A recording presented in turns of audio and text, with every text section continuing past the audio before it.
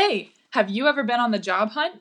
We are Jobs Across America, connecting you to thousands of jobs you can apply for today. Listen in for new job opportunities and gain practical strategies on how to obtain them.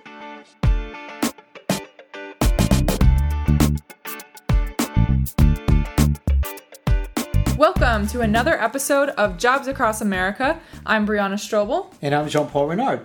And today we're going to be talking about the top jobs and how to get them, specifically for America, and we're going to be breaking this up into three categories. One being the highest paying jobs, second being the jobs with highest job satisfaction, and the third being jobs that are in highest demand.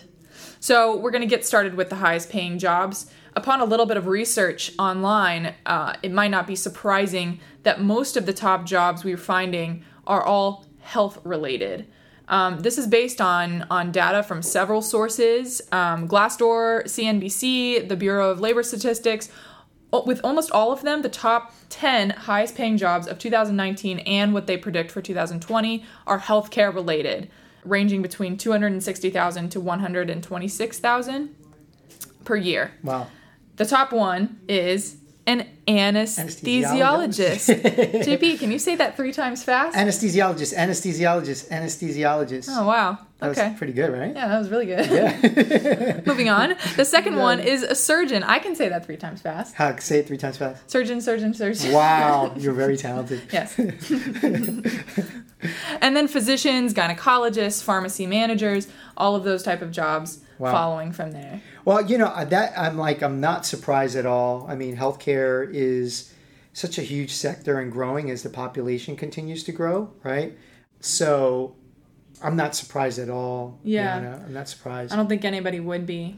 But surprisingly enough, the jobs with the highest job satisfaction rate, being our second point, are not all healthcare related. Is that right? Right. Yeah. Yeah. Those are all based on the 3 sources I already outlined there. They're all tech related, actually. Or most of the top ones are. Yeah. So software engineers, data scientists, these jobs are producing people that are happier and happier in the workplace. And I have my own theories being I want to hear that. Of a technical background. But why are technical jobs or engineering jobs and software more desirable? Yeah. Or more satisfying? Yeah. So technology is constantly changing, constantly growing.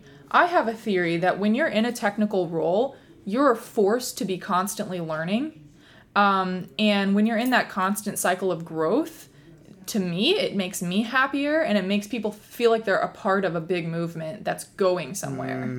I think that being kind of like a subconscious perk in your happiness. Yeah. The other thing is that most of the time, technical jobs are starting to allow greater and greater flexibility with work. Right. So there's a lot of technicians that can just as easily do their job from home as at work. If you've got a crying baby in the house and your babysitter quit on you, most of these places, you can just go home and work from there. Right. So there's flexibility to geography where you work and hours that you work. Right. Right. To give you better quality of life. Right. And these jobs are available everywhere in America. Yeah. There's the hubs, you've got San Francisco, San Diego, even Tampa, Florida, certain cities in Texas. I don't know where all the hubs are exactly, but Austin now. Austin is Texas. a huge one. Yeah. So, and obviously, I would assume New York. Yeah, of course. Yeah, for sure. But outside of the hubs, growing for sure. Right. Yeah. But outside of the hubs, the sector of business has changed to where you can't have a business without technology. Good point. You can't have a successful business without a website, without software that manages it. You just can't have it. Yeah. So all of business relies on technology, meaning that technology jobs are going to be available everywhere. Yeah. And I think you make a really good point in the fact of the flexibility that the job gives. I think employers have to provide that flexibility to technologists because finding talent in technology is a bit challenging, as you and I have experienced. So finding you have somebody that's working for you that's a technologist and they prefer to work at home 3 times a week or 4 times a week.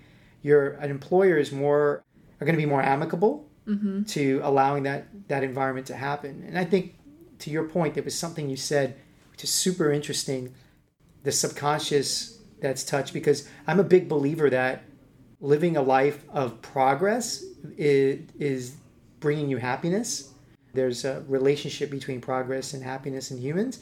So I wonder if technology, because technology is about progress, you're building new things, and that's always kind of exciting, and you're solving big problems. Yeah. That it's tying into that human characteristic of wanting, that nature of wanting to have progress. Yeah, and the nature of the job is constantly solving problems as well. Right. Not only are you growing and progressing with the industry in general, but every day is like something's breaking and you got to fix it. But when you fix something, you feel good inside, I just fixed something, or I just made something that wasn't there before. There's a creative element to it. Right. The other thing I think that would make these jobs very satisfactory, and I know this isn't true for everywhere, but in general, people in technology roles are assumed to be more casual. So I've experienced this working in several sectors of technology, where you go to work and you expect everybody to be in suits, but all the programmers in the corner over there are in flip-flops and sweaters, or whatever. Yes. I love coming to work in flip-flops and a sweater. Yeah. Does that even really go, Brianna? It doesn't. Flip-flop and sweater? But, they can do whatever they want, so... Is it open-toe flip-flop? Do you wear socks with the flip-flop? Socks and flip-flops would be ideal. Yeah. Yes. So on the top couple of satisfaction in regards to tech is concerned, you're saying that they're tech, is it, I saw in your notes that you were talking about software engineering and data scientists. So data scientists reminds me that one of the fastest growing sectors in technology is machine learning. So machine learning, interesting enough, if our audience doesn't know, you don't need a degree to master machine learning, you just need to go to school that's specific to machine learning. That's a good point. Yeah. You certainly have to be good at math, because there's a relationship, and maybe a couple of our colleagues can educate us a little bit more, but I know that there's a deep relationship in mathematics, like it is in most engineering, but in machine learning, there's a deep relationship between the two. Yeah, and even other sectors of technology, it's becoming less and less of a requirement to have a degree, depending on exactly what you're going for. But if you're a good software engineer, because you just have the experience and you wherever you might have learned it, it's project driven, it's performance driven. Right. So if you're a genius programmer who never got a degree, nobody's gonna care. Right. Because you're that company's core person. Yeah. I have several personal friends that have very, very high paying tech jobs, and none of them finished their degrees. Oh, wow. So That's really interesting. It's definitely, people say that they require a degree, but it's becoming less of a requirement. So my 10-year-old is coding now. Yeah? Yeah. He's learning. He finished white belt, and now he's doing Java, and he's 10. Does he get a high-paying job, even though he doesn't have a degree? Depends on if you let him. Well, if they're going to pay him a lot of money, yeah. So talk to me about demand then. You mentioned demand earlier. Is demand right now still in the healthcare sector? Yeah, so you mentioned machine learning being a quickly growing industry. I would say that most of these websites we've been researching on, a lot of people are going to predict that some of the jobs in highest demand go along with the highest paying and highest job satisfaction. So everything in healthcare and in technology are going to continue to be in demand, because everybody's going to continue to get sick and technology is going to continue to grow. Right. So I would definitely say that those are up there. If you had to predict some other jobs that are going to be in high demand in 2020, what would you say? I would say things that are alternate energy, in the alternate energy space. So like moving away from gas and oil and moving into solar and wind. Right. I think those type of technicians that are dealing with that type of technology are going to be in high demand, because as we are continuing to find, alternative energy sources, there's a lack of talent right now within those industries. So I would probably tell you that there are things that are related to environment and how how it's changing and how energy is changing, because dealing with our environment crisis. that I think will be in high demand. So is that a skill that would still be a trade school type of skill? Yeah, that's a great question. I don't. You would think I would know a lot about those technicians, but I don't. And I'm assuming that they are. And maybe at the end of this podcast, I'll do a little homework to see how do you become a solar technician, right? Because that is a real opportunity. I don't believe you need a degree for that, but I do think that there is specific trade schools that are like that. And we were talking about this earlier. Trade schools are in dire need of talent. Mm-hmm. Because the workforce is lacking trade school skills. So from those type of technicians to plumbers, electricians, welders, we're building stuff. And although we have robotics doing a lot of work, you still need humans to do an enormous amount of the stuff that we're building. And trade schools develop those skills. Brianna, you and I both know college isn't for everyone. Right. We recommend it, right? And just a higher education is always recommended, but it isn't for everyone.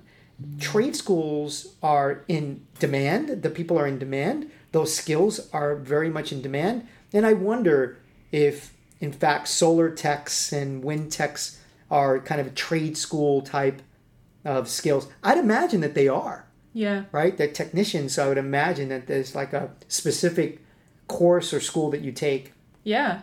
And there's a lot of those jobs are for people who might not even think so. Like you were telling me earlier about your friend who's an underwater welder. Yeah. yeah. That's crazy. Yeah, you could be like a scuba diver by hobby and just decide to start welding.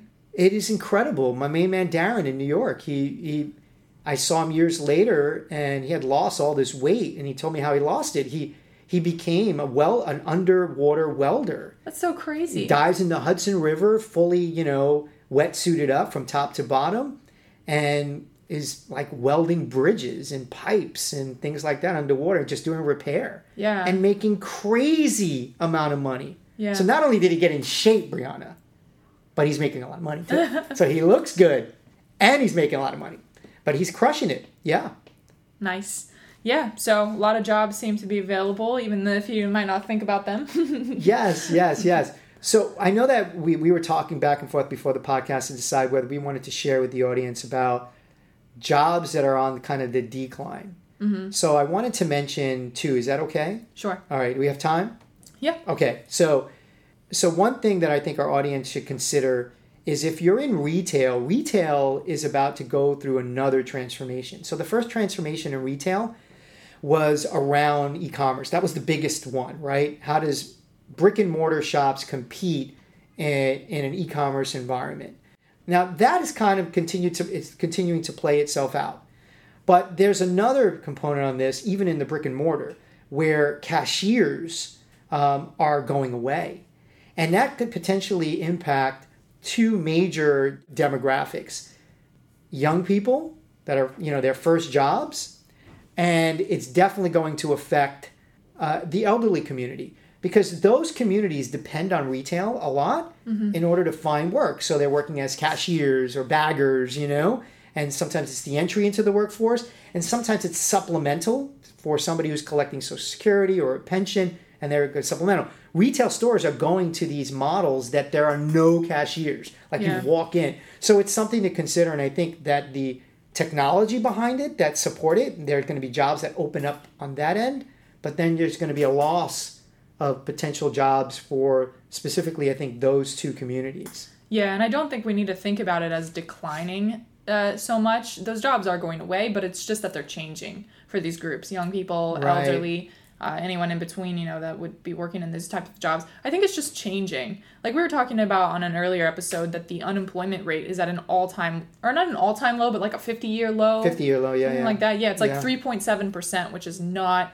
bad at all. No, of course. Yeah, it's really low. So I think these are just changing, and it'll be interesting to see, what is the job that those groups of people go to in the future, in the next 10 years. Yeah, it's very, very interesting. But I would absolutely look at if you're in kind of some of those, I hate to use the word decline because it sounds so negative, but there's some reality to it. Yeah. If you're in some of those jobs, and you're projecting forward, like, hey, I anticipate being in this job for a long period of time, you want to take a look at, well, what are the skills that I'm going to need as this job transitions? I think that's what you're saying, because it's going to change. Right. So does my employer offer an opportunity to gain that skill so I can maintain this job? Right. Because my job title might change. Right. That's a great way of looking at it, maybe.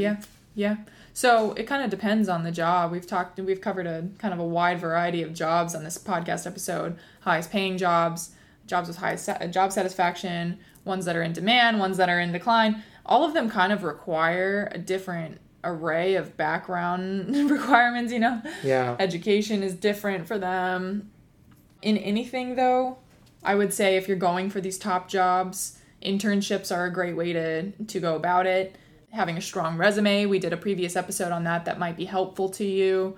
Finding a mentor even in that category might be very helpful to you. But as anything, we would say just do your research. 100%. Yeah. 100%. Do your research and see also, try to marry up some of the categories on what you think you're going to be good at and what you think you're going to enjoy. It has a lot to do with it as well. Yeah. Yeah. Quality of life, you mentioned it in the highest satisfaction job, because I'll take quality of life over money, every day of the week and twice on Sunday. Quality of life is very important. Definitely. Well, I think that wraps up our time for today. Should we do one connection? Do you have a daily connection for today? I just want to get everybody to go back to distinctivepersonnel.com and go into the search job portal. There are about 50 new jobs that hit that portal today. Okay. So there are just so many to mention. I highly recommend that you go in there, and if there's something that resonates, again, you can filter that search, and I would highly recommend that you apply. Cool. Sounds good. Well, this has been another useful episode of Jobs Across America. My name is Brianna Strobel. And I'm Jean-Paul Renard. And we'll see you guys next time.